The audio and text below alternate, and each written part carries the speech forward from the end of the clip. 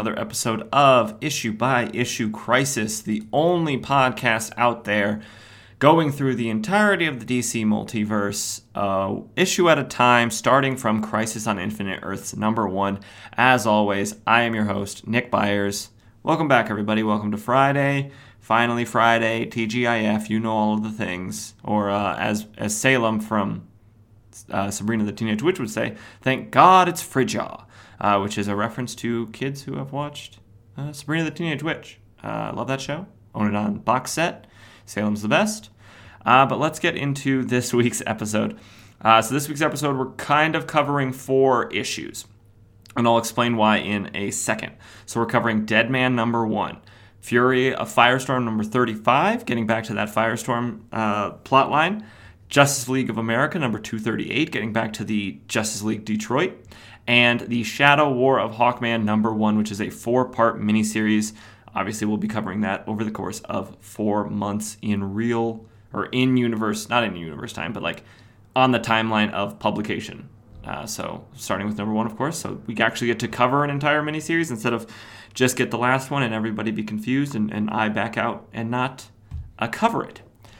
But so we're not going to have any real world history this time because we covered it last episode because these all come out on February 7th, 1985, all with cover dates of May 1985, as it has been for a little bit now. So the first issue that we're going to cover, we're only going to sort of summarize it. It's Deadman #1, and you might be thinking, well, wait a minute, this is the beginning of a Deadman. This is the beginning of a series, and specifically about Deadman, who I think is a really cool and interesting character due to his limitations of not being able to talk to people in real life without possessing someone else's body.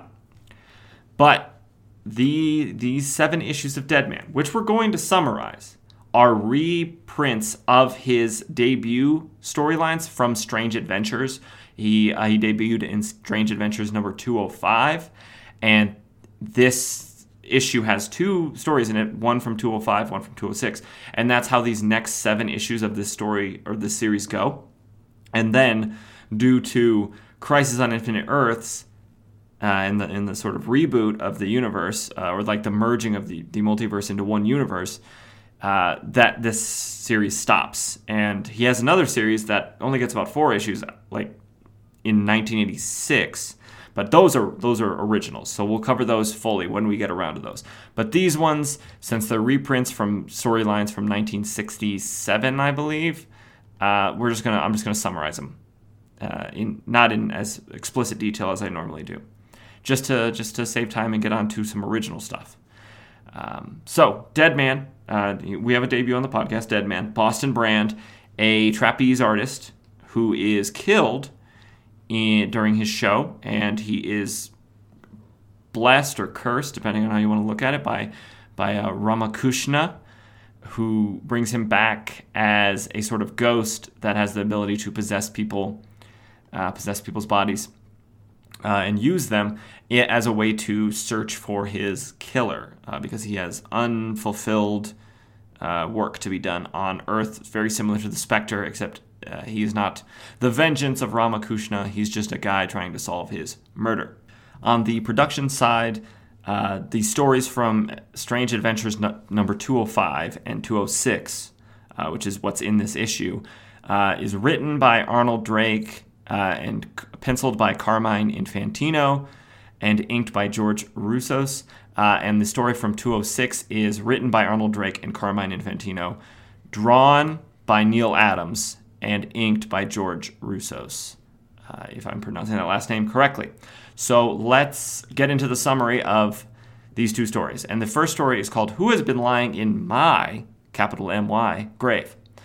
And it is summarized as such. After the circus acrobat Boston Brand is killed by a hook-handed sniper with a high-powered rifle during his performance, his ghost remains earthbound. Ramakrishna, the spirit of the universe, tells the dead man that he will have the power to walk among men until he finds his murderer. Deadman soon finds that he has the power to enter and control living people's bodies. Taking over the body of Tiny, the circus strongman, he breaks up a dope smuggling racket and then begins his search for his killer. And I've read the story, of course, And Boston Brand is not a very nice guy as a human being. I only know Deadman from later iterations of himself, specifically in the DC animated universe. And in that, he's kind of very, free-spirited and kind of lackadaisical and cracking jokes with his, accent of wherever it comes from. And so this angry sort of troubled man of Boston Brand is very different than the Deadman that I know of. But I guess, after being dead and realizing the glory of Ramakrishna, that, you can change your personality. So, because he's not very nice to the other members of the circus before he is killed. He wants the circus to survive, so he has to be tough about it. But he's not very nice to the other people that work there, and so they're not very happy with him. And there's sort of at the beginning of the story, it says, any one of these people could be my killer, because it's all members of the circus that are at his funeral, and he wronged them or hurt their feelings or in some way right before his performance where he died. So that kind of gives a little bit of mystery to his killing. It's very Murder on the Orient Express, where everyone is a suspect and anyone can be the killer. So moving on to the second story in this issue is An Eye for an Eye. So Jeff Carling, Lorna's half-brother. Lorna is a woman who works at the circus. She is the part circus owner, along with formerly Boston Brand. He was also sort of a part owner. And Lorna had a bit of a crush, a endearment towards Boston Brand before his killing. So she was really, really taken just really badly about his killing. She's something's going on with her half-brother. So Jeff Carling, Lorna's half-brother and part owner of Hill's Circus, insured Boston Brand's life for $10,000, which in 1967 is a lot of money. It's still a lot of money today, but life insurance policies, I don't think you can get one for that low of a payout. Before Brand's recent demise. Against his sister's wishes, he takes the money from the safe to make a blackmail payment to Morty. Morty is just some guy. Very, very golden age in the sense that this is when he's introduced. We never see him again, and it's not important. He is the leader of Jeff's motorcycle club. It is revealed that Jeff undertook a contract to kill another gang member, Lenny Dean, and Morty is blackmailing Jeff with a photo of him holding the rifle which was used to kill Dean. Initially, Deadman suspects Jeff of not only shooting Dean, but him too, since he was shot by a rifle. But he discards both theories when he discovers that Jeff couldn't be in two places at once, and his rifle wasn't capable of making the shot that killed Dean. After solving the murder case, Deadman brings Morty to the cops, where he makes him confess to Dean's killing. Jeff is later cleared of any wrongdoing. So, part trying to find his murder and or his murderer, and part just solving crimes along the way. That's Deadman, I was really kind of bummed that these were reprints. I was like, oh, nice, Deadman #1. But, so that's the Deadman issue. There's also another short little story, but it doesn't have anything to do with Deadman. It has to do with Kane, who is not really a character in DC Comics other than the fact that he is the twin brother of Abel from the Bible. But that's not important at all. So now let's move on to our second issue, where we're going to do it fully like we normally do. Fury of Firestorm number 35. We have one debut in this one, which is the Weasel, which if you have seen the James Gunn Suicide Squad, you know the Weasel on there. He is a anthropomorphic rodent covered in hair. He is a murderer, serial killer, at least in that. This Weasel we don't really learn a lot about. And this is his legitimate debut. He debuts for the first time in Fury of Firestorm number 35, which is kind of exciting because very rarely on this show do we get first-time debuts, other than Crisis on Infinite Earths, but that doesn't count because that's where we started. The production side, this issue was written by Gary Conway, the creator of Firestorm, penciled by Raphael Kayanin. I'm sorry. Inked by Alan Kupperberg, lettered by Ben Oda, and colored by Nancy Houlihan. So let's get into it. As always, we will start with the cover. Last time, if you remember, the Fury of Firestorm cover had Firestorm under a giant piece of ice, going up against the new Killer Frost, Louise Lincoln, who we have met, obviously, in that issue and also in Crisis on Infinite Earths.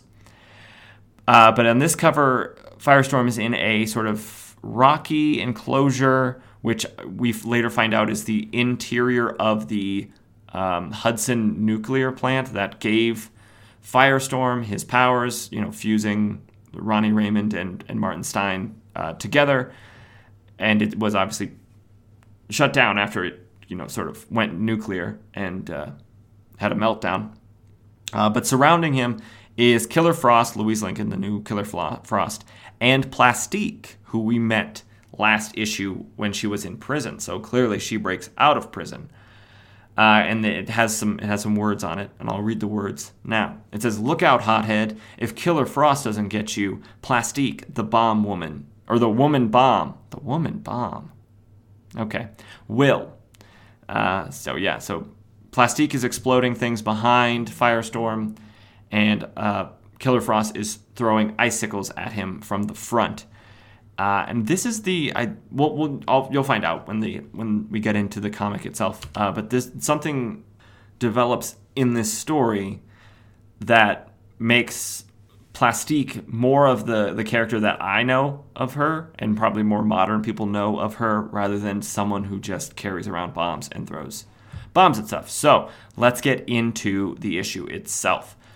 We start exactly where we left. Firestorm is covered by this giant block of ice. It's huge. Killer Frost is standing there, and she is basically not goading him, and not berating him, but like taunting him, because she's talking about how the intense cold, it first gives you a sense of exhilaration, then a growing numbness, and finally sleep, followed by death.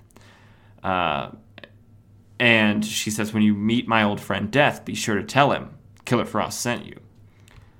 So Killer Frost then basically flies away. She flies out of this laboratory that Louise Lincoln was working in previously, and Firestorm is left holding this giant block of ice, unable to move it, and it sort of crushes him. It looks like it crushes him because he can't use his molecular restructuring powers, atomic restructuring powers. But he can use his strength. But he doesn't seem to be strong enough, so it looks like the ice crushes him. We then cut outside to the firemen. They are, scared for Firestorm because he went in there about 5 minutes ago and hasn't come out yet. But they're worried about him. They're worried about Louise Lincoln, what happened to her, and is she okay, and any other people in there. And Dr. Frost comes out. Not Dr. Frost. I guess she is Dr. Frost now, because I believe Louise Lincoln is a doctor. But Killer Frost comes out, and she says, "Louise Lincoln is dead, lovely, mindless creature who traded on beauty. She did not deserve to live. Now I live in her place, warn the world. The Ice Maiden cometh." Which is a cool line, like the Iceman cometh, but it's female. Hell yeah. So she basically destroys the fire trucks and kind of knocks out or, batters the firemen with icicles and then flies off. We then cut to the federal penitentiary, at Hudson, New York, where Plastique is being held prisoner because she's a criminal, she's a terrorist, and she was caught.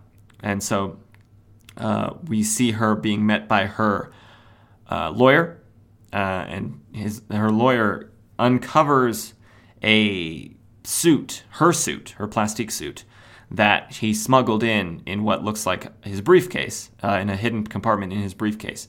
And she's like, "Well, this isn't going to help. If there's no bombs in it or on it, then it's just a costume."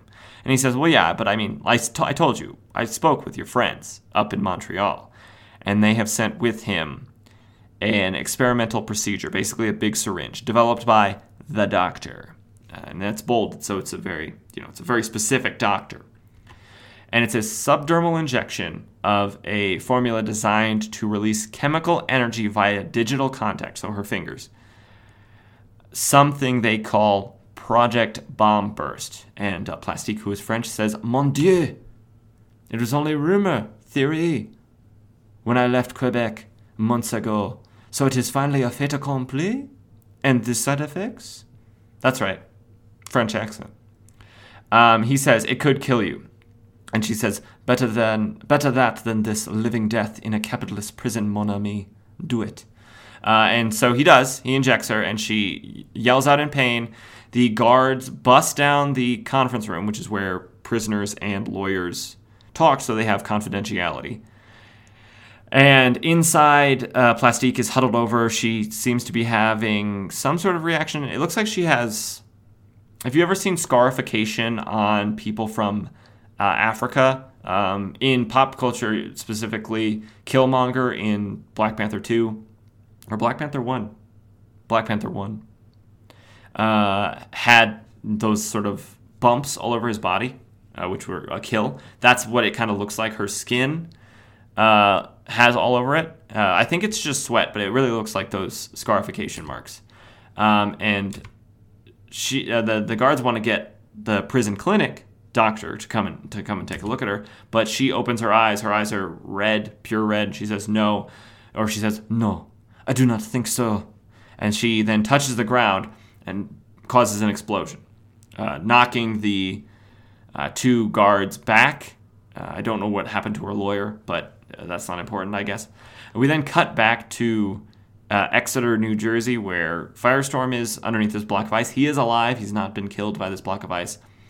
But then Martin Stein, inside, because he is the internal, he's the sort of advisor and the brains, has to goad Ronnie, who controls the body, into, exerting as much force as he can. And he does this by calling Ronnie a dumb jock, which Ronnie calls himself all the time, but he doesn't like the fact that that's what he appears to be on the outside. And, in all reality, he's not a dumb jock. He's just a jock who is, probably average intelligence. But so Martin Stein just says, oh, you're exactly what you always say you are. You're just a dumb, uneducated jock.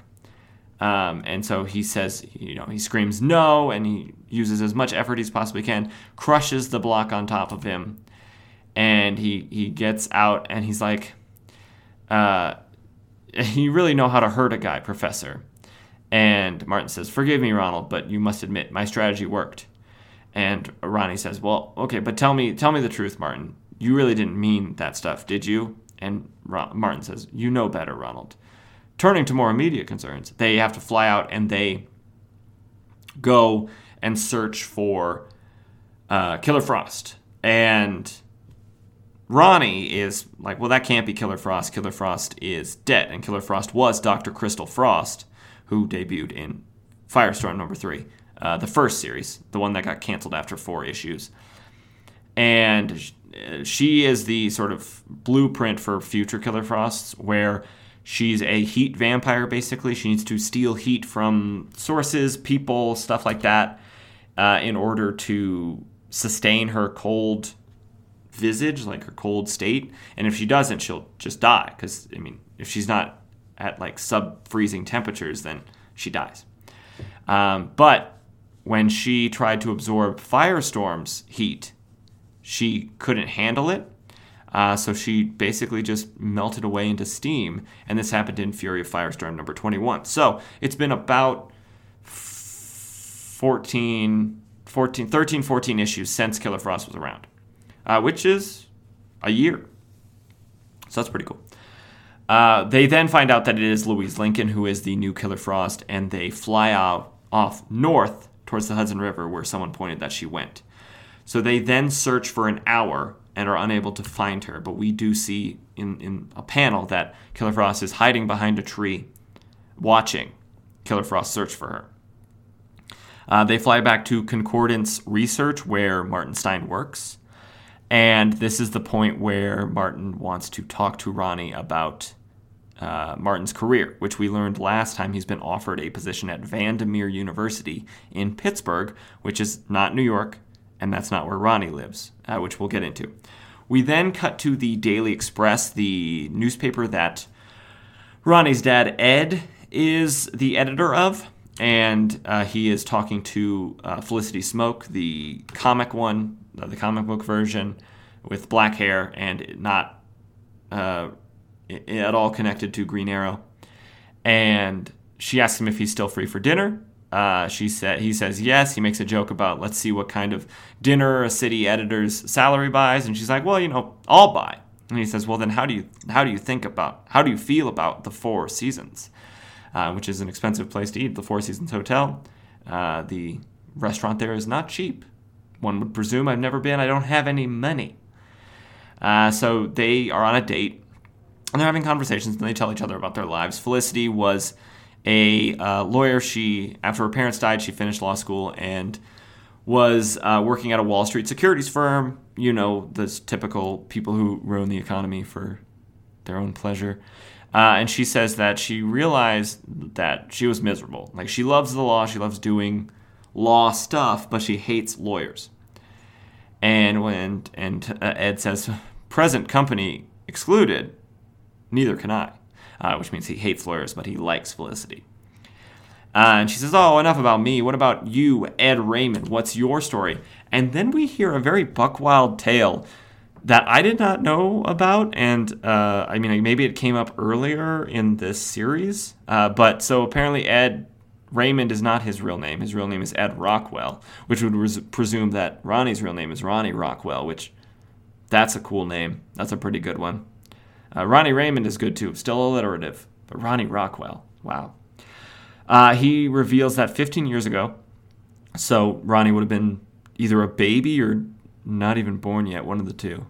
Must have been born. Ed, testified against a mobster named Shine, and his people killed Ed's wife in revenge.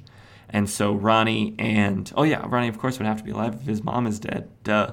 Ronnie and Ed had to go into witness protection, and they had their names changed to Raymond. And then a few years ago, they came back to the city. Shine found out, tried to have Ed killed, and then died in a gun battle. So they're out of danger now since the person trying to kill them is dead.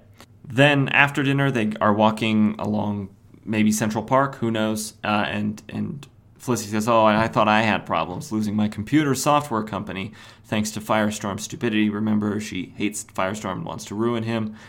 And Ed says, I don't have problems, Felicity, not anymore, just memories. Some bad, some good. Life goes on, and we make new memories, some good, some better. As they lean in, their faces getting closer to each other, and they kiss. Bum, bum, bum. Kissing. Back across town at Concordance Research, Martin Stein has revealed to Ronnie about his job offer and the fact that he's probably going to take it, the job offer at Vandermeer University in Pittsburgh. And Ronnie's, of course, not taking it well, because if they are in different locations, they cannot become Firestorm. They have to be in contact with each other physically to become Firestorm. And so without Firestorm, he's just Ronnie Raymond. He's nothing. He's a nobody. He's a dumb jock. And Martin Stein is the one who says dumb jock. And Ronnie says no. And Martin says, well, that's what you think of yourself, Ronald, isn't it? As long as I've known you, that's how you've described yourself to me, a dumb jock. How it must hurt to see yourself that way. And Ronnie's like, well, the truth hurts. And Martin says, well, lies hurt more, especially the ones we tell ourselves. And he says, you may be a jock, but you're not dumb. You are my partner in Firestorm. You're the one who controls everything. You're the one who does all of the physical movement of Firestorm. And not just anybody can do that. And they've done good work in the last few months. They've only been Firestorm for a few months, but they've done good work in the last few months. They've thrived. They've triumphed over evil, over villainy, stuff like that. When suddenly, I should say, Ronnie says, yeah, that might all be true, but the thing is, Professor, dumb or not, if you leave, I'll miss you. God, I'll miss you. Which is nice. They kind of have this, I don't want to say father-son, because I don't know about Ronnie's relationship with his father. I think it's okay, but maybe not. But definitely like this sort of maybe older brother situation. Because I don't know how old Martin is supposed to be in this, if he's supposed to be in his 30s or 40s. Because obviously on Legends of Tomorrow and Flash, Martin Stein is older. He has white hair. He's an older gentleman.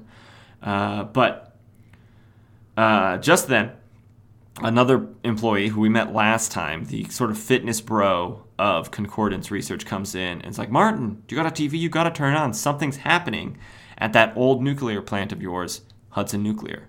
And so they turn on the television, and it's revealed that Killer Frost has, kind of gone inside, forced her way inside of this defunct nuclear power plant, icing a watchman, a night watchman, an elderly night watchman. She iced an old man. And after she went inside, she has not put out any sort of communication, so that she's not demanding any sort of ransom or blackmail money or something like that for like holding this nuclear plant hostage and possibly threatening to, make it go nuclear or something like that. She hasn't done anything. She's been silent. So this Jock bro, whose name I don't know if we ever learned, or if we did, I've forgotten it, turns around and is like, yeah. He turns around and he says, you built that plant, Martin. Any idea why that Frost woman is... And he's cut off because he turns around and Martin and Ronnie are both gone. They have obviously gone to looks like a stairwell, turned into Firestorm, and flown off. And as they're flying over to the power plant, they're hypothesizing that Killer Frost, or Killer Frost 2's powers must be the same as Killer Frost 1. And so she's going to use the energy from this power plant, which is still, it's still highly radioactive on the inside. That's why it's shut down, and you can't just demolish nuclear power plants. They have a lot of energy in them still, radioactivity. And she can use that energy to sustain her. Which, I guess, as long as she doesn't hurt anybody, what is she? She's trespassing, sure, but if she just wants to use the radioactivity that honestly is just sitting there being radioactive, what's the problem? But maybe she's going to have plans to do something bad. So they fly over there, and as Martin is explaining why Killer Frost could be over there, he reveals why there is a danger to her being in there, because it could breach the sort of containment of the radioactivity leaking out into the surrounding areas and giving people, cancer and stuff. And Ronnie says, oh, great, cheer me up some more. At least things can't get much worse. And we see an image of the power plant, and standing on a sort of rocky outcropping overlooking it, we see the image of Plastique in her costume. We then have an interlude, like we had last time, where we go to Vandermeer University, and it's explained the history a little bit of Vandermeer University.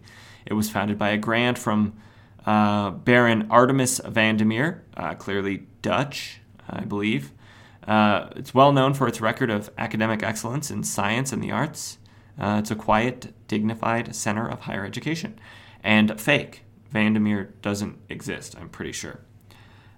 We then see who I originally thought was going to be Catwoman or something, because it's a feline-like figure, although it is hairy, and it's going to be revealed to be the Weasel. But in the shadows of this sort of office building in Vandermeer, and he goes to a filing cabinet, and he pulls out a folder that on the top says Professor Martin Stein, and he says, Stein, so you're next. You won't last long. I'll see to that.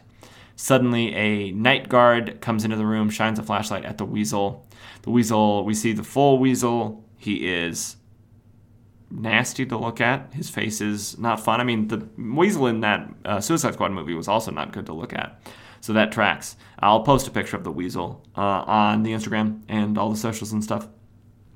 And then he jumps out towards the night guard, and the interlude ends there. We then cut to for the first time, Killer Frost inside the power plant, and she's absorbing all the energy coming off of the radioactivity.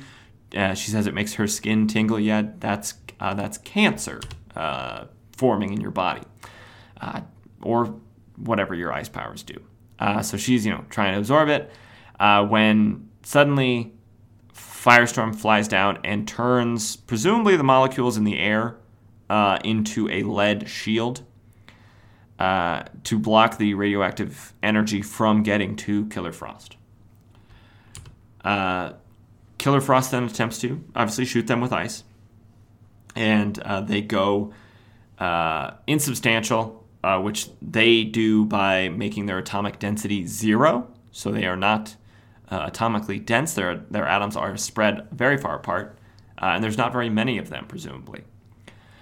So they are immaterial. So all of her blasts go through them. And they are going to then attempt... I feel like using Firestorm, using pronouns they and them, makes more sense, right? Because it's multiple consciousnesses inside of one person. It's kind of like... Well, I guess it's not really like Two-Spirit at all from Native American cultures, but there's multiple consciousnesses and personalities inside this one being, so I feel like they fits better. I don't know, tell me what you think. If you think it should be he, since they're both he's, or if it should be they, because there's plural of them. So they are going to attempt to then turn this lead shield into a freezing unit, because the colder that Killer Frost gets, the less her powers work, which is a weird sort of twist. But unfortunately, while they're insubstantial, they can't use their atomic restructuring abilities because they don't have enough energy to do it and stay insubstantial. But apparently this is the first time that this has ever happened, so that's an interesting development in their powers. So Firestorm says, save the questions for later. If I've got to turn solid to use my powers, I'll turn solid. What can happen in half a second? And then we get the second to last page from behind Firestorm is Plastique, and she uses her new abilities, her new touch explosives, to explode the ground out from underneath of Firestorm, flinging him through the air where he lands, and Plastique is kneeling next to him, and she points at Killer Frost and says, "Killer Frost, I presume?" Sorry, she has a French accent. "Killer Frost, I presume?" Nope, I don't know what that... I've lost it. "Killer Frost, I presume? My name is Plastique, and I have for you a proposition." And that's the end. It says, "To be continued." And it says, "Next, slowly I turned. Niagara Falls." That doesn't really make any... Slowly I turned to Niagara Falls? I turned it the other way, made it go up, set it down? I don't know. I guess we'll have to find out in, 10 more episodes of this show. So that's Fury of Firestorm number 36. I like Firestorm as a character. I like the dynamic of having two consciousnesses controlling one superhero, and his powers are cool. His look is great. So I'm a big fan of Firestorm. I'm glad we're back at it with the Fury of Firestorm. But let's move on to Justice League of America, another title that I really liked last time, and hopefully it continues to be enjoyable. Justice League of America number 238, released February 7th, 1985. Cover date May 1985, like I said at the top of the episode. No debuts in this issue. We're just going to be continuing and concluding the Maestro Russian storyline that we stopped on in the last issue. On the production side of this issue, we have written by Gary Conway, penciled by Chuck Patton, inked by Mike Macklin, lettered by Ben Oda, and colored by Eugene D'Angelo. So let's get into it. The cover of this issue has the new Justice League Detroit with Elongated Man, Ralph Dibny, Aquaman, Steel, Gypsy, Vibe, Vixen, and Martin Manhunter. Hi, I'm Martin Manhunter. No, Martian Manhunter, all rushing towards Superman and Wonder Woman and Flash that are being sort of entangled by this green energy, which we know is Maestro's synthesizer energy. For whatever reason, Zatanna is not on this cover. I guess you probably just couldn't fit her. But she is also, of course, on the team. So let's get into... I should say. There is a little action bubble that says Superman, Wonder Woman, Flash. Only the new JLA can save them now. And Aquaman says, let's show what we can do. So they're going to show what they can do. And they're going to save the day. So it starts off where it left off last time, where What's his face? Oh, what is his face? He's a Russian. I read it. What's his name? It's like, General Anton Gorky of the Soviet Union is having his maestro play a synthesizer to kill Wonder Woman. The Flash protests, like, hey, you're not even giving her a chance to fight back. And Anton Gorky's like, well, of course, I don't want her to fight back, Flash, you dummy. And he's doing this to show his might to the Kremlin so that they will bow to his wishes, to what his course of action would be. And Superman brings up the fact that, hey, if you kill Wonder Woman, you'll get more than recognition from the Kremlin. You'll get recognition from the Justice League. So then you'll be fighting a two-front war against the Kremlin, against your, superiors at the Kremlin, and also against the Justice League, which is not someone you want to go up against. Gorky then says, I must think about this, because it's a good point. That's a difficult war to win. Just ask, Nazi Germany, how easy is winning a two-front war? It's not, because they didn't do it. They failed. So Gorky and Maestro leave this all-black room with the paralyzed Superman, Wonder Woman, and Flash laying there. We then cut to the lost prototype jet, LOST. It's an acronym, of course, that the Justice League Detroit flies around in. They are flying down from the North Pole, because the way to fly, it's weird, the way to fly to Russia, or many places in the north of the globe, and south, but differently, you fly up towards the North Pole and then down. It's actually shorter than going just straight around. Science. And I think that's right. If I got it wrong, tell me, but I think that's right. And so they are flying towards Soviet airspace because Steele's grandpa, he has CIA contacts, and they let them know where they're holding Superman, Wonder Woman, and Flash. So the Justice League is going to rescue them to find out where they've been these last 3 weeks and why they went to the now defunct space satellite, Justice League satellite.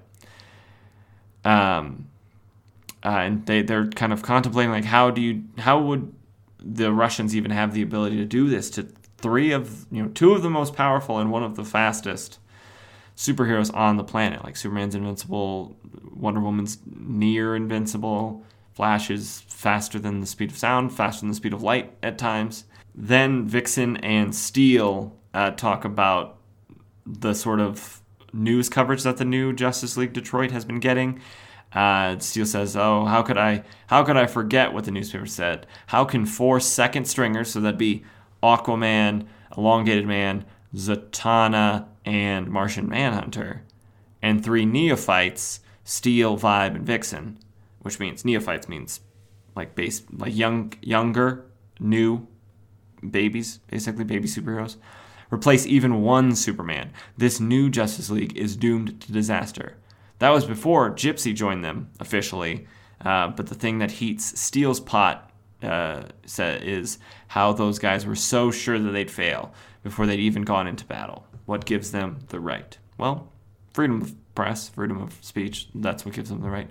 But Vixen says fear of change. And I mean, it's a fair point. If you had a powerhouse team like the OG7 of the Justice League, you would, and then obviously it expands later, but protecting you and your country, and then suddenly the most powerful person on the team is, I'd probably say either Martian Manhunter or Zatanna, depending on what you mean by strength, and then the rest is who the rest are. I would be a little bit worried about that change too, because they're not a powerhouse team, certainly not. They're a very versatile team, and they cover a lot of bases, but they are not a powerhouse team. But just then, 2 Russian MiGs, MiGs, which are jets, if you've seen fighter jets, if you've seen Top Gun, are on the tail of the lost prototype jet, and we then cut away, before they can do anything about that, to a couple of interludes. Interlude 1 has to do with General Maxai from a made-up country that they don't mention the name of, and I cannot remember, but it is the country that Vixen originally comes from before she moved to the United States with her parents to get away from this terrible leader of this country.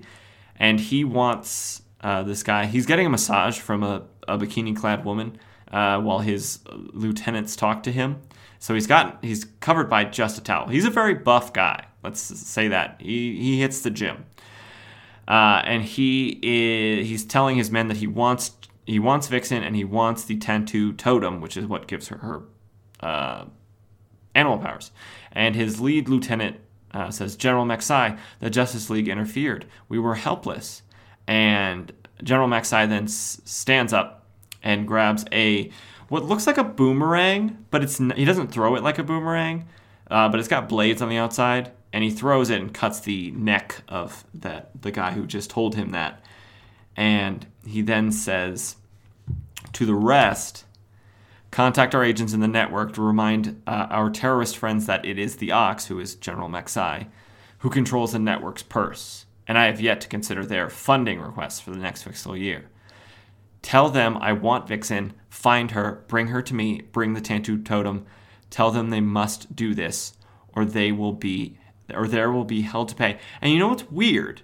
Like, I don't know if this is just a way to show that he's evil, as if cutting the throat of his own man, like his own person that works under him in his employ, isn't enough to show that he's a very bad guy. After he says, tell them they must do this, while he's saying that, he's sort of holding the chin of the woman who is giving him a massage. And then after that, he just backhands her across the face for no reason. Which, sure, establish he's a bad guy, but I don't think there's any need for necessary violence against innocent people, innocent women. I just don't think that's necessary. But it was the 80s, so I guess it was fine. I don't know. We then cut to a second interlude where we see Mother Wyndham, who is the elderly sort of sage of the Detroit neighborhood where the Justice League has their headquarters, and she's out for a stroll. She's old, so she needs to stay mobile to fight off lethargy and sickness and stuff. If you're an old person out there, you should be moving around because it's bad for you to be sedentary for so long. She notices that a fancy black car has circled the area where the Justice League has their headquarters, secret headquarters, I might add, multiple times, at least twice. And so she's like, I wonder what that's about, and I wonder if it has anything to do with the Justice League. It doesn't feel right in these aged bones, she says. So her bones are telling her something's wrong. We then cut back to the lost prototype jet. Zatanna and Martian Manhunter being the only two who can fly at the same speeds as the jet, because I will say Vixen can fly. She can only fly as fast as animals, though. So in animals, I'm pretty sure can't fly as fast as supersonic jets. So they go outside, and Zatanna calls down lightning using a druid spell. She calls lightning. Just kidding. She uses backwards magic to call lightning down from the sky and zap at the jets to kind of get them off their tail. Everybody inside, Vibe and Steel and Gypsy are all very, very awed at this, because this is probably one of the first times that they've seen Zatanna in action, because I don't know if they fought anybody other than each other in the last issue. So this might be the first time they're seeing Zatanna's powers, and like I said, Zatanna is probably one of the most powerful ones on this team. We then cut to the Gorky estate, the private estate where Anton Gorky is holding the Superman, Wonder Woman, and Flash, and also other mental patients. And he is asking Maestro, tell him the truth about what he should do. And Maestro says that he should kill Wonder Woman and depose the cowards in the Kremlin and achieve your destiny. Just then, an underling comes and gives word about information from their spies in air defense, the Russian air defense, who have clocked an intruder aircraft flown by American superheroes. And Gorky's like, well, wait, Superman said stuff about this. Okay, prepare yourself, Maestro. These heroes are going to come to try to save their friends. And you're going to be needed. Maestro says, I will be ready, as he looks up in the sky. We then cut to inside of the estate, in the mental facility area of it, where two of the prisoners, well, I guess they are prisoners, but residents of the mental facility, are tricking a guard into coming into their room by saying that one of them has killed the other, or one of them has killed someone. And the guard comes in and says, kill yourselves if you want. It makes no difference to... But before he can finish, he is hit over the head by a chair. Three inmates, or maybe... No, I think it's only two inmates and Dimitri, who is a guard,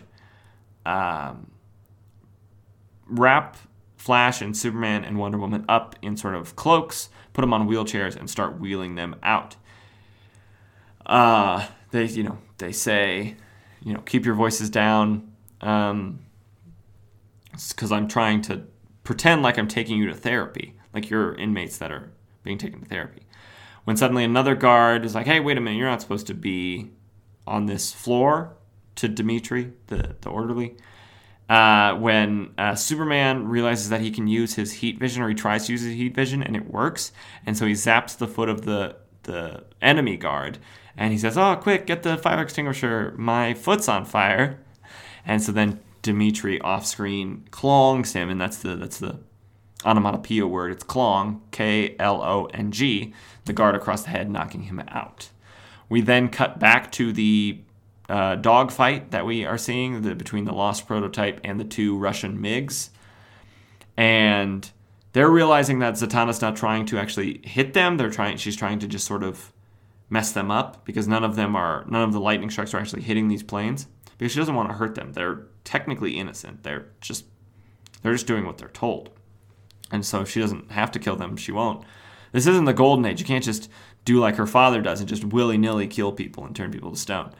One of them attempts to shoot at Zatanna to knock her off the wing or kill her straight up, when his Gatling gun breaks off of his plane, and he's like, "What? My cannon? What shattered them?" And off screen, also in Russian, it says, "I did, comrade," and we see Martian Manhunter, and he rips the cockpit cover off and causing ejection of that pilot, and presumably does it to the other one, because the other one, we don't see what happens to the other one. Martian Manhunter and Zatanna then climb back inside of the lost prototype, and Martian Manhunter is commenting like, "I have such a strange effect on people. I'm not that frightening in appearance, am I, Zatanna?" And she's about to answer when Vixen says, "Not in my book, Big Green. Matter of fact, I like my men tall and lean." And he's tall and he's lean. And under her breath, Zatanna says she likes men, period. Kind of to an aside, but also Ralph is right there. Ralph Dibny, elongated man. And he's like, I think it's finally starting to sink in for me, him being a detective, you probably should have noticed earlier, that you don't like Vixen very much. He says, "You don't think much of that lady, do you, Z?" And she says, "Lady? What lady?" And Ralph says, "Where's the Zatanna I remember, the one who loved everyone as a sister or a brother?" And he says, "What's with Vixen that rubs you the wrong way?" And Vixen is black, and I don't think if that's the underlying reasoning behind this, because Zatanna explains it as this: call it chemistry. I can't explain it. I've never felt this way about another human being. Never. I've tried to like her, Ralph, really I have, but she makes my skin crawl. And, Zatanna's had to have met a black person before, right? So I don't think it's that, but it's very weird, or a coincidence, that Zatanna has an unanswerable hatred for the only black character on this team. Like, is that not weird? Does that not strike you as weird? And maybe they didn't think about that when they were writing it. Maybe they did. Maybe that's what we're supposed to be reading into it. But I don't really like to think of Zatanna as being racist. But maybe she is. She says, or Ralph says, Maybe it's the way she treats men. She certainly lets you know she's interested. And Zatanna says, and it seems like she's interested all the time. Maybe it's an attention thing. I don't like to boil female characters down to being like, I don't like you because you get more attention from men. But I mean, it's the 80s, so maybe that is the reasoning that, Gary Conway put behind this reasoning of why Zatanna doesn't like Vixen. Because Vixen is the new thing on the block, and she's very upfront about the fact that she thinks that, Martian Manhunter and other members of the team are attractive, which, fair enough. More people should probably be upfront about, what they like. But I don't like that either for female characters because it's such a cliche. But they then arrive at the private estate of General Anton Gorky, and they're trying to plan what their sort of game plan should be to their approach. And Gypsy suggests, why don't we sneak up on them through that river that's partially frozen over? And Aquaman says, I'll say this, young lady. You may be a habitual liar. You may or may not be a true gypsy. Romani person. But your instincts are dead on target. So we then cut back to the estate grounds where the sort of covert escape attempt has moved outside. And Dimitri explains Allegro, who is the former wielder of the synthesizer that Maestro uses. He explains why Allegro defected back to Russia after living after escaping from his asylum in New York.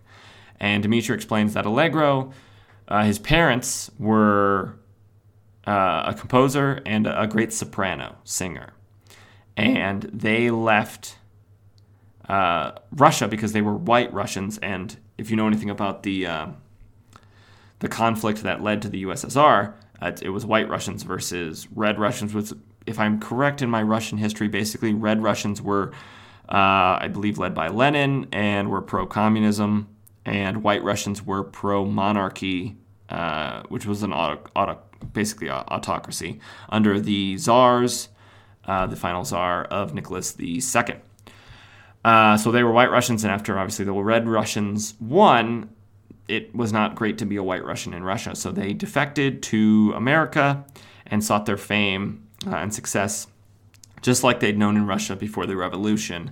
But unfortunately, they never got it in America. I don't know why. Maybe there's more people with musical skill in America. Maybe it's because people with musical skill go to America to seek their fortune. So the pool is glutted with candidates. But when they were raising Allegro, they told him of a sort of sanitized, rose-colored glasses version of Russia and its great musical heritage, which is true. Russia has a great musical heritage prior to the USSR. I don't know if they have a lot of arts and things post the takeover of the USSR by the USSR. So after being defeated by the Justice League, he said, enough with America. Allegro did. At this point in time, his parents are dead, and he has grown up and created the synthesizer and taken on the Justice League and been stopped and put into an asylum. And he escapes and comes to Russia with his synthesizer and uses it as a price to be admitted, I guess, to this asylum. I would want freedom, but I guess somehow he got into this asylum. But Dimitri says he thinks he's finally learned that the cost of choosing fantasy over reality. So he chose fantasy, which was Russia that his parents told him about him, over the reality of what Russia is actually like. So they open the door, and standing outside the door is Anton Gorky. And he has just received word from his spies in air defense that a certain intruder aircraft has disappeared from all radar screens. And his reading of that is that the intruder aircraft, the lost prototype, has been shot down rather than that it has escaped the two MiG fighters and radar detection. And so he's ready. He says, okay, well, the Justice League aren't going to be a problem because they've been handled. So I'm going to now kill Wonder Woman. And the Flash, I believe it's the Flash, maybe it's Superman, asks, do you really think the Kremlin will hand you power just because you kill one of us? What will a killing prove? And Gorky says, if you need to ask that, then you do not understand us at all. Guards, take the woman, kill her. When suddenly, Crash, with a K, K-R-A-S-H, out from the frozen river nearby come Aquaman, Elongated Man, Vixen, and Martian Manhunter, and inside of a protective bubble, Zatanna, Vibe, Gypsy, and Steel. This is confusing for me. So, Aquaman I get, he is immune to cold because of his living underneath the ocean, where it gets incredibly cold. Vixen I also understand, she can use her Tantu totem to get walrus-like protection, blubber protection, and the swimming abilities of whatever animal she chooses. And Martian Manhunter, of course, I understand he is basically like Superman. He is impervious to cold because he can exist in the vacuum of space. But then I don't understand Elongated Man. He's wearing earmuffs, so that's good. His ears are covered and protected from the cold. But I feel like a very cold Elongated Man would be like, no stretchy. Because I don't know if you ever tried to stretch a rubber band when it's frozen. It just snaps. So I don't know why he's not also in the protective bubble, but he's not. They crash out of the ice. And as they're like taking down these Russian soldiers of Gorky's, we see in 3 different shots, a shot of Superman, a shot of Wonder Woman, and a shot of the Flash. And they're doing that thing where they're each saying a part of a sentence, but if you watch their entire face the whole time, they'd be saying the whole sentence themselves as well. So it goes, Superman says, who? Wonder Woman says, in Hera's name. And then Flash says, are they? Which is, for some of them, it's fair. But, I mean, they know Martian Manhunter. They know Zatanna. They know Elongated Man. So, and Aquaman, obviously. So it's not like, you can't be like, who are they? It's well, clearly this is some sort of team. But obviously they don't know Vibe, Steel, or Vixen, or Gypsy. So, after, or in the midst of taking down these Russian soldiers, Aquaman says, we'll have to fill you in later, Flash. Let's say for now, there have been some changes made while you were away, because they were gone for like 3 weeks, which is not a lot of time for things to change so drastically, but they have. So Flash then says, that's an understatement. Are these people new members of the League? And Vixen says, Flash, we are the League. Just go with it. You'll catch on. Gorky is then kind of shocked because he didn't expect them to come from the water, presumably because it's frozen. And he says he needs Maestro, his music. I need him now. And then we see a scene of Elongated Man and Steel and Martian Manhunter doing a sort of double slingshot of these soldiers. So Martian Manhunter and Elongated Man have sort of twisted their bodies together because Martian Manhunter, with his shape-shifting abilities, he can change his structure very similarly to Elongated Man's, but obviously more extent. They've grabbed hands and they're sort of stretching back. Steel is stretching Elongated Man back to, increase the tension. And then they release and they kind of slingshot these 2 different groups of these soldiers together, making a big ka-thump. And they get Superman and Wonder Woman and the Flash out of their wheelchairs. They are still paralyzed, obviously. When suddenly the Maestro's music comes in from off screen, and it forms into these 5 different sort of creatures. One is a fire, like a little tiny fire guy, like probably only 8 feet tall, because he's only a little bit taller than like Vibe. And there's a large steel or metallic one fighting Steel. There's a sort of werewolf-looking one fighting Vixen. There's a weird sort of pterodactyl / Chinese paper dragon looking one shooting fire at Martian Manhunter and Zatanna. And there is looks like six-armed, kind of like, is that Vishnu? Is that Vishnu in Indian?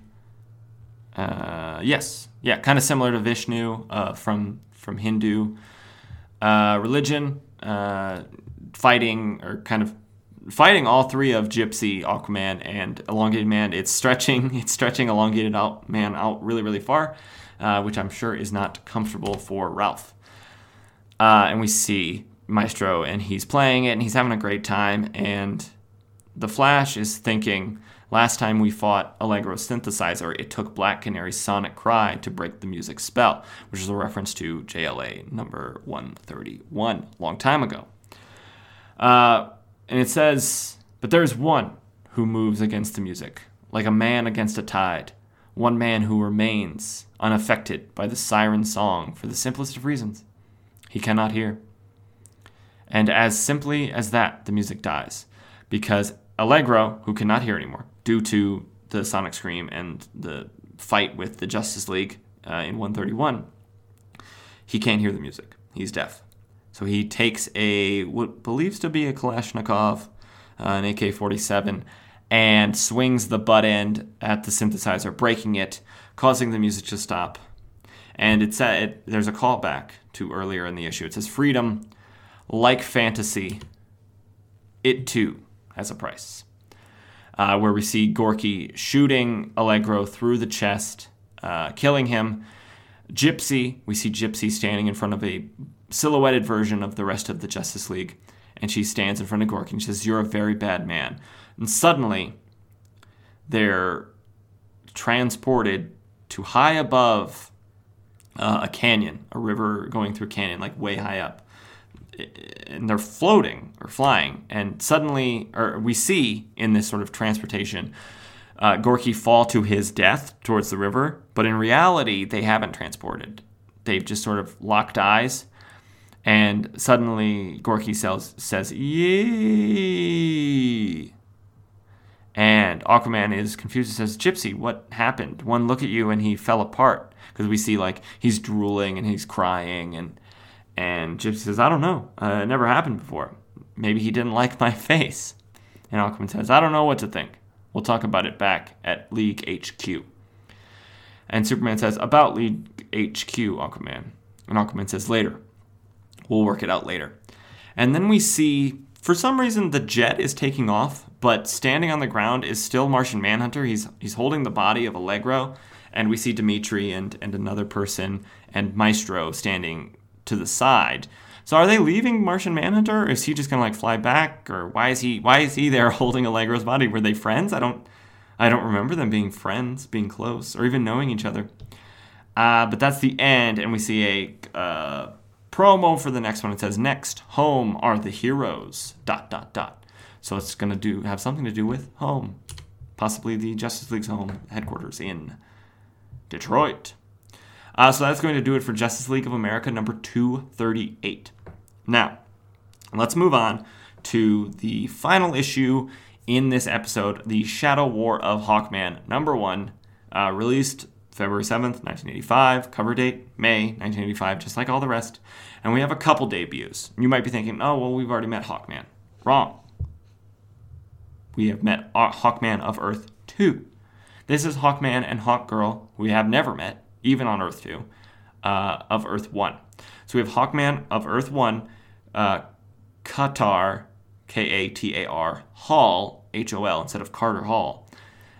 He debuted in Brave and the Bold, number 34, December 29th, 1960. So post The Flash, creating Earth 1, and I guess not creating Earth 1, but the post-start of the Silver Age, when Earth 1 had the Flash of Barry Allen and the Green Lantern of Hal Jordan, all that kind of stuff. Hawkgirl, Shayera Hall, instead of Shayera Hall also, but different, debuted in Brave and the Bold number 34 as well, on that same date. And the difference in the Earths for Hawkman and Hawkgirl is a confusing one. If you know anything about Hawkman and Hawkgirl, it is that on Earth 1, they are aliens. They are Thanagarians from Thanagar. which is a race of aliens that have wings and bird-like motifs for things, and Qatar Hall and Shayera Hall. Well, at least he was a sort of policeman who somehow got sent to Earth. I don't know his origin on Earth 1, because obviously we didn't cover that. It's 1960. But in this Shadow War of Hawkman, they have to deal with Thanagarians, sort of causing mischief. But on the production side, it's written by Tony Isabella, penciled by Richard Howell, inked by Alfredo P. Alcala, lettered by Milton Snapin, and colored by Michelle Wolfman. Oh, I wonder if she's related to Marv. Because what are the odds? Wolfman, not a very common last name. I wonder if she's related to Marv. Interesting. But let's get into it. As always, we'll start with the cover. It says 4-part miniseries across the top. Isabella, Howell, and Alcala, all of the principal artists on this book. It says The Shadow War of Hawkman, first shattering issue. And on the cover, we see Hawkman and Hawkgirl, which is a very diminutive superhero name. I feel like Hawkwoman is, it's longer, but it's less infantilizing. We see them in their red and yellow and green costumes. Obviously, Hawkman's we've seen in the past in Golden Age, and Hawkgirl is new, but plays on the same motif. So the actual filling inside substance of the issue starts with a stormy night. It's raining, it's lightning, and it says the first battle in the invasion of Earth will be fought in the shadows. So we're going to have some sort of clandestine activities that are going to start this shadow war. And we see a red-headed man, and he is running through the rain-clogged streets, kind of holding his jacket close to his neck and kind of trying to keep the rain off of his regular clothes. And we learn this man is named Mousy Mason. He is a cat burglar. He is apparently very good at his job, but his career as a cat burglar has not gone well. He hasn't made a lot of money, or he's spent it all. Maybe he's just bad with his money, because he lives in a 5th-floor walk-up on Midway City's Lower West Side. I don't know a lot about Midway City. I think it is primarily, at least at this point in time, the city that the Hawks, Hawkman, Hawkgirl, cover. I don't know if any other superheroes cover it, but Midway City, Midway could be St. Louis, could be a St. Louis sort of similarity. It has skyscrapers, so... After some quick Googling, I learned that Midway City is a metropolitan community in the state of Michigan in the United States. It is located on the North Channel east of Sault Ste. Marie, which is a very northern town in Michigan that is right on the border of Canada. And there is another Sault Ste. Marie, same city, basically, right across the border in Canada.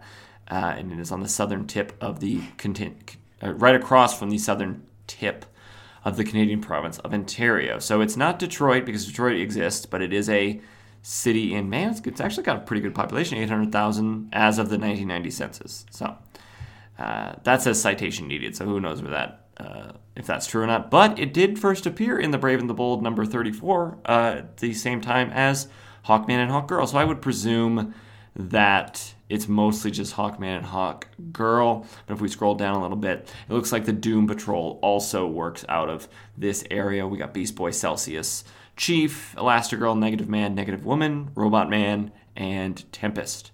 And then we got a bunch of villains and a bunch of other regular residents, but it seems like it's primarily the territory of the Hawks. But back to the Shadow War. All along his sort of rush home, Mousy Mason has been followed or watched from the shadows by these creepy yellow eyes. And as he gets into his apartment, he calls for Wolfie, who you would think is a dog. It is not a dog, it is a cat. It's a cute little kitty, comes out and he goes, meow. And, he makes a joke because the cat is by his tools, like his thieves' tools. And he's like, oh, you could be arrested for possession of criminal tools, Wolfie. That's how they got me last time. That's how Commissioner Emmett specifically got me last time. So I'm going to get even with Emmett. He's retired. He's off the force now and went to live somewhere else with his brother. But there's new people that live in his house. So I'm going to rob it because they're never there. And at first, I did not know who these people were. Like, should I know who they are? But it turns out it is Hawkman and Hawkwoman, Hawkgirl, whatever, that live there at this house. And the reason they're never there is because, A, they are the curators of the Midway City Museum, and also they are superheroes. So they have very busy lives.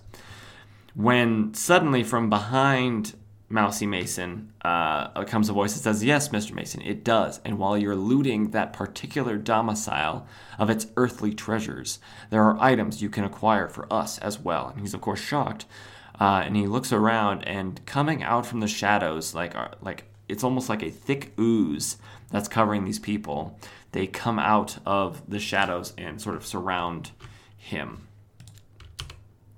And it is a group of 5, I want to say men and women, but maybe all men. They're dressed in like black sort of space futurist-looking uniforms. They have sort of very close cowls over their heads, not covering their faces or anything, and each has like a diamond of a different color, either purple or red, on their forehead. And so they explain that they want the anti-gravity devices of Qatar Hall and his wife Shayera, who are known as Hawkman and Hawkwoman. Oh, it is Hawkwoman. It's not Hawkgirl. Okay, good. Hawkwoman is... Hawkgirl is so infantilizing. Hawkwoman, good. They live in that house, the Emmett's old house, and they have guys as Carter and Shayera Hall, who are the museum directors, not museum curators. My bad. And he's, of course, like, "Oh, I can't steal from them. I'm just a cat burglar. They're like superheroes. I wouldn't stand a chance if they caught me robbing the place. And if I get nabbed, they'll put me away for life as a habitual offender." And they threaten him. They say that there are far worse fates than going away for prison for life. And they shoot these beams out of their hands. On their hand is a symbol with 3 dots connected by lines in a sort of triangle. It looks very much like the Brainiac symbol. And obviously we don't know in this first issue if that's at all related, but it looks very much like the Brainiac symbol. And they shoot these rays off inside of Mousy Mason's house, and then they disappear. And along with that, with them leaving, is all of the furniture that was in Mousy Mason's living room. And the final thing it says on this page is, "The invasion has begun." Then we see, we get the title page, The Shadow War of Hawkman, and we get the credits, all that kind of stuff. And we see Hawkman and Hawkwoman taking on a group of thugs with guns. They're shooting at them, and Hawkman and Hawkwoman are taking them down pretty handily. They're just regular thugs. There's not any sort of challenge for Hawkman and Hawkwoman. And they wrap them up eventually with a gladiator's net. It's not important who these dudes are. They're just, random thugs. Hawkman and Hawkwoman are greeted by Captain Frazier, who's a friend of theirs on the police force. He thanks them, and they fly off to presumably return to their guys as Carter Hall and Shayera Hall. And we then sort of get an explanation, because this is a miniseries and you don't know who's going to be reading it, and also because Hawkman and Hawkwoman haven't had a titular series since the 60s, since I believe the last time that Hawkman had a title with his name on it was after he joined the Atom in Atom and Hawkman back in 1968. So it's been 17 years since he's had his own title. Let alone Hawkwoman. She's never had her own title at this point in time, I don't believe. So it gives an origin story of them and what brought them to Earth. And I learn, because I always thought that the Thanagarians were winged naturally, but they are not. And I guess Well, I guess it's probably because of the cartoon that probably gave me that belief. Because in Justice League and Justice League Unlimited, Hawkwoman doesn't ever take her wings off. Like, they are, I'm assuming, part of her. And maybe that comes later, but right now, Thanagarians are they look just like people. They look just like human beings. But Carter's father, Perrin Katar, he created anti-gravity belts and these wings. So I'm assuming to guide you while you're anti-gravitying. So, it's very much like an Icarus and Daedalus situation. I don't think he flies too close to the sun and then dies, but it's very much like father and son flying through the sky with wings.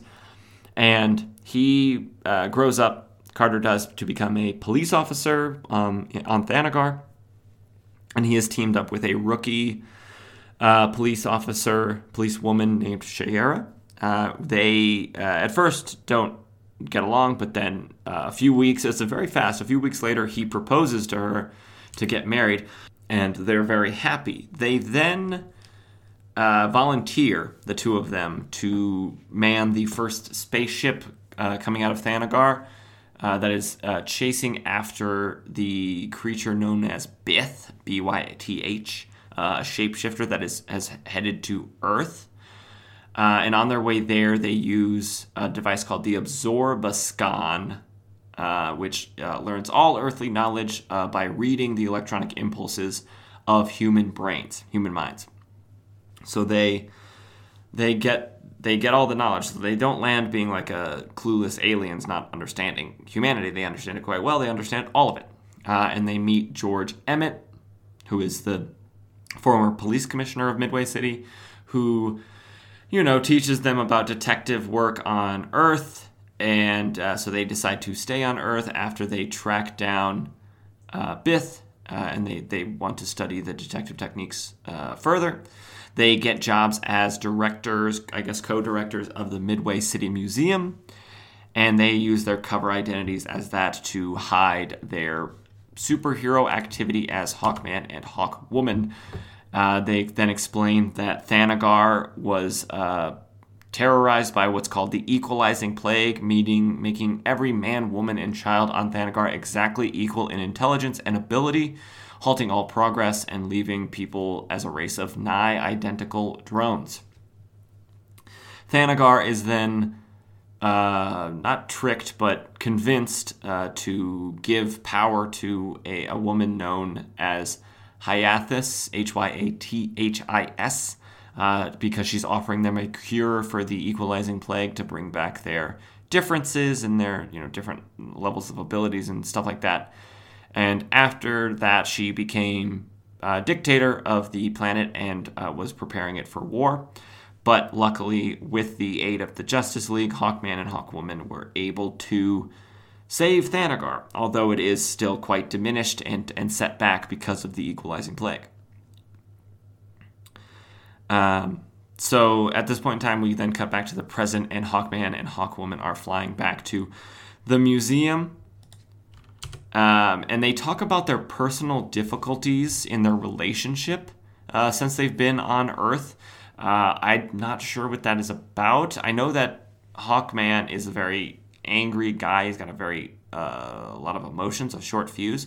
So I think that's probably maybe has something to do with it. But they've resolved their personal difficulties, and they're now stronger in their relationship, in their crime fighting, in everything, and it's great for them. And they then fly back to the museum because they're supposed to be setting up for a new exhibit at the museum. And we see Mavis Trent, who is someone who works at the museum, I believe. And she is mad that they are not around. Like, where are they? They're supposed to be setting this up. I need their help. And Mavis is talking to a reporter, or a press agent, I should say. So I don't know if that means he works for a newspaper or he works for the museum as a press liaison. I think it's probably he works for a newspaper. His name is Joe. I don't know if we learn his last name. But Joe reveals that Mavis doesn't like Shayera because Mavis likes Carter. And so she thinks that she would be better for him than Shayera. And what she doesn't know is that Shaira and Qatar can hear her with their very good hearing, which I don't know if that's a Thanagarian thing. That's a very specifically those two people kind of thing. These two, Hawkman, Hawkwoman, or what? But they can hear her, and so they start cracking jokes about Mavis Trent trying to steal Carter from Shaira, and they embrace lovingly because they love each other. And they've resolved their like I said, their relationship is stronger than ever. And suddenly, the intruder alarm that Shaira installed on their new house, Emmett, the commissioner's old house, goes off, and Qatar says it's a good thing we hadn't yet transferred any of our Thanagarian equipment there. Still, it's best if I investigate as Hawkman. And Shaira, is going to go with, and I should say this, throughout this sort of conversation they've been they've been in the middle of changing out of their Hawkman, Hawkwoman costumes and into regular clothes, so they're like both only partially dressed. And like Carter takes his shirt back off and starts to undo his pants, and Shaira starts taking her shirt off to put it back on her Hawkwoman costume. But Carter says, one of us has to stay here and help Mavis with the exhibit. And I'm sure you don't want me to just be left alone with Miss Trent. Who knows what sort of stuff she'll get up to. And so she jokingly puts his Hawkman helmet on his head incorrectly as a joke, and he flies off as Hawkman. We then see in the final corner of this page that Mavis Trent is outside the office of Carter Hall and Shaira Hall, and I don't know if she overheard them talking about Hawkman and Thanagar and stuff like that, but her face looks shocked, so I'm thinking maybe she did, but we don't learn anything about that in this issue, so maybe it'll play out in the other issues of this miniseries. Hawkman flies to the Hall residence, and he is he doesn't want to have to fight inside the house because he doesn't want to wreck it, because Shaira really likes their new house. And then he lands there and he's like, oh, the local bird life is unusually skitterish. And this is the part I don't like about the more modern version of Hawkman. I don't think he should be able to talk to birds. That's very much like he's just repurposing Aquaman's shtick. And I think it's kind of lame. It's like, oh yeah, I'm Hawkman, I can talk to birds. But you're an alien. So what does that have to do with the birds here on Earth? And you're not even a bird. You wear a set of wings and an anti-gravity belt. I just don't know why you can talk to birds. But we cut to inside and we see Mousy Mason, and he is kind of talking to nobody. Nobody's there in the room with him, but he says he can't find any of the stuff that the people want, the scary people all dressed in black. He's like, I've looked everywhere, honest, there's nothing in here. And Hawkman walks up through a window or something. It's like, Mousy, who are you talking to? And Mousy, who he must know, says, Hawkman, my car broke down. I wanted to use the phone, and it was open. The door, And Hawkman grabs him by his shirt and says, Mousy, you don't have a car. You do have a rap sheet as long as my wings, which is very long. He has very big wings. So since I know why you're here, let's talk about what you're looking for and who sent you to look for it. And, Mousy's very scared. He's terrified more of the people than of Hawkman. And Hawkman clocks this. And he's like, it's not me who wanted the anti-gravity gizmo. They forced me into this job. You got to protect me from him. And then suddenly the people all clad in black reveal themselves. And they attack Hawkman. And Hawkman is a very formidable fighter. He fights most of them off. But Mousy sort of gets some courage. And he grabs a broken table leg and cracks one of them over the head with it. And Hawkman is worried for Mousy because he's just a regular guy, and these people are clearly dealing with technology or abilities that are outside of his, realm of understanding. And so he flies over to Mousy, but he's too late. That 3 dots connected by lines, Brainiac-like symbol on their hands glows and shoots Mousy with a beam, and he is basically vaporized. All we see is a white outline or a white silhouette of nothing, surrounded by an inky blackness. The people clad in black, they attempt to restrain Hawkman to deal with him when they get word that their second squad, the objective has been destroyed. We don't know what that objective is, but it's been destroyed. So the leader says, "Those fools, we failed. We must break off our attack here before this enraged fool actually defeats us."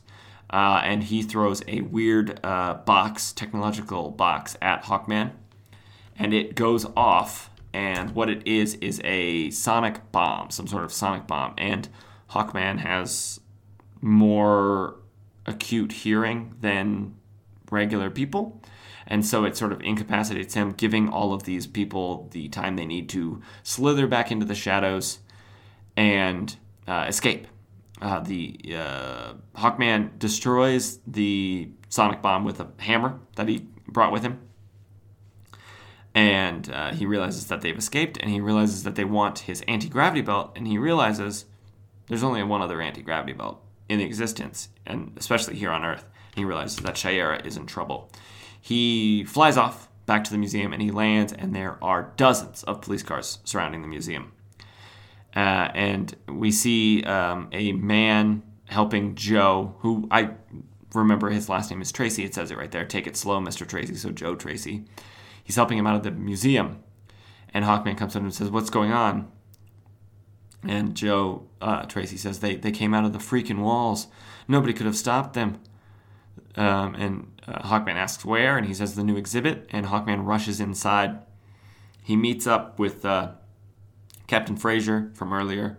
Although, in this one, he's drawn as a white guy, even though in the previous pages he was black. So I think that might just be a coloring error. And Hawkman gets to the new exhibit, and what he finds is an all-white silhouette of Shayera in her Hawk Woman costume, surrounded by an outline of inky blackness. And that's where it cuts off. He says Shayera with a period at the end, and that is the last page, and it says next, Fallen Angels. So that is the beginning. Tragedy has struck Earth 1's Hawkman, and it looks like we're going to have some trouble for Hawkman on his hands and stuff like that. So yeah. That's going to do it for the Shadow War of Hawkman number 1, and that's also going to do it for this episode. And I'm realizing that this episode is actually sort of an anniversary episode. It's the 1 year anniversary of when we started. I started the podcast last year. Obviously, I took a break in there because of all that kind of jazz. So we're not on like episode 52 or whatever. We're on, in Golden Age, we're on episode, 19 will be next week. And on this one, this is episode 11. So we've got a ways to go to get an actual full year of episodes. But in chronological time, it has been a year since we started. I'm glad to be back doing it. The addition of this show, the Crisis Show, has been a real uplifter to me and I think to the show and to hopefully you guys as well. But enough about that. This isn't an actual anniversary because we haven't been up and running that entire time. So enough about that. As usual, hit us up on socials, Instagram, Threads, Twitter. I've started uploading the Crisis episodes to YouTube. If you're more of a YouTube person or people you know are more YouTube people, I should put a link in the show notes or something for that. I can't put up some of the early regular ones, or maybe I can, because they used to be too long, but maybe they have updated. My hosting has updated, so I can upload videos that are longer than 2 hours. So maybe in time, it takes a bit to get them uploaded. But I will get those uploaded, and then all the episodes will be available on YouTube too, if you want to listen to them there. No visuals or anything, but they're there if you want to listen to them or other people want to listen to them. And I'll be posting pictures, covers, primo panels from this week's issues, and all that kind of jazz. Podcast stuff, rate and review it on iTunes, Spotify, wherever you want to do it. Tell your friends about it. Helps out the show, helps me feel like I'm reaching people and not just talking into the ether. So until next time, see you guys all on Monday. I am your host, as always, Nick Byers, and I'll see you around.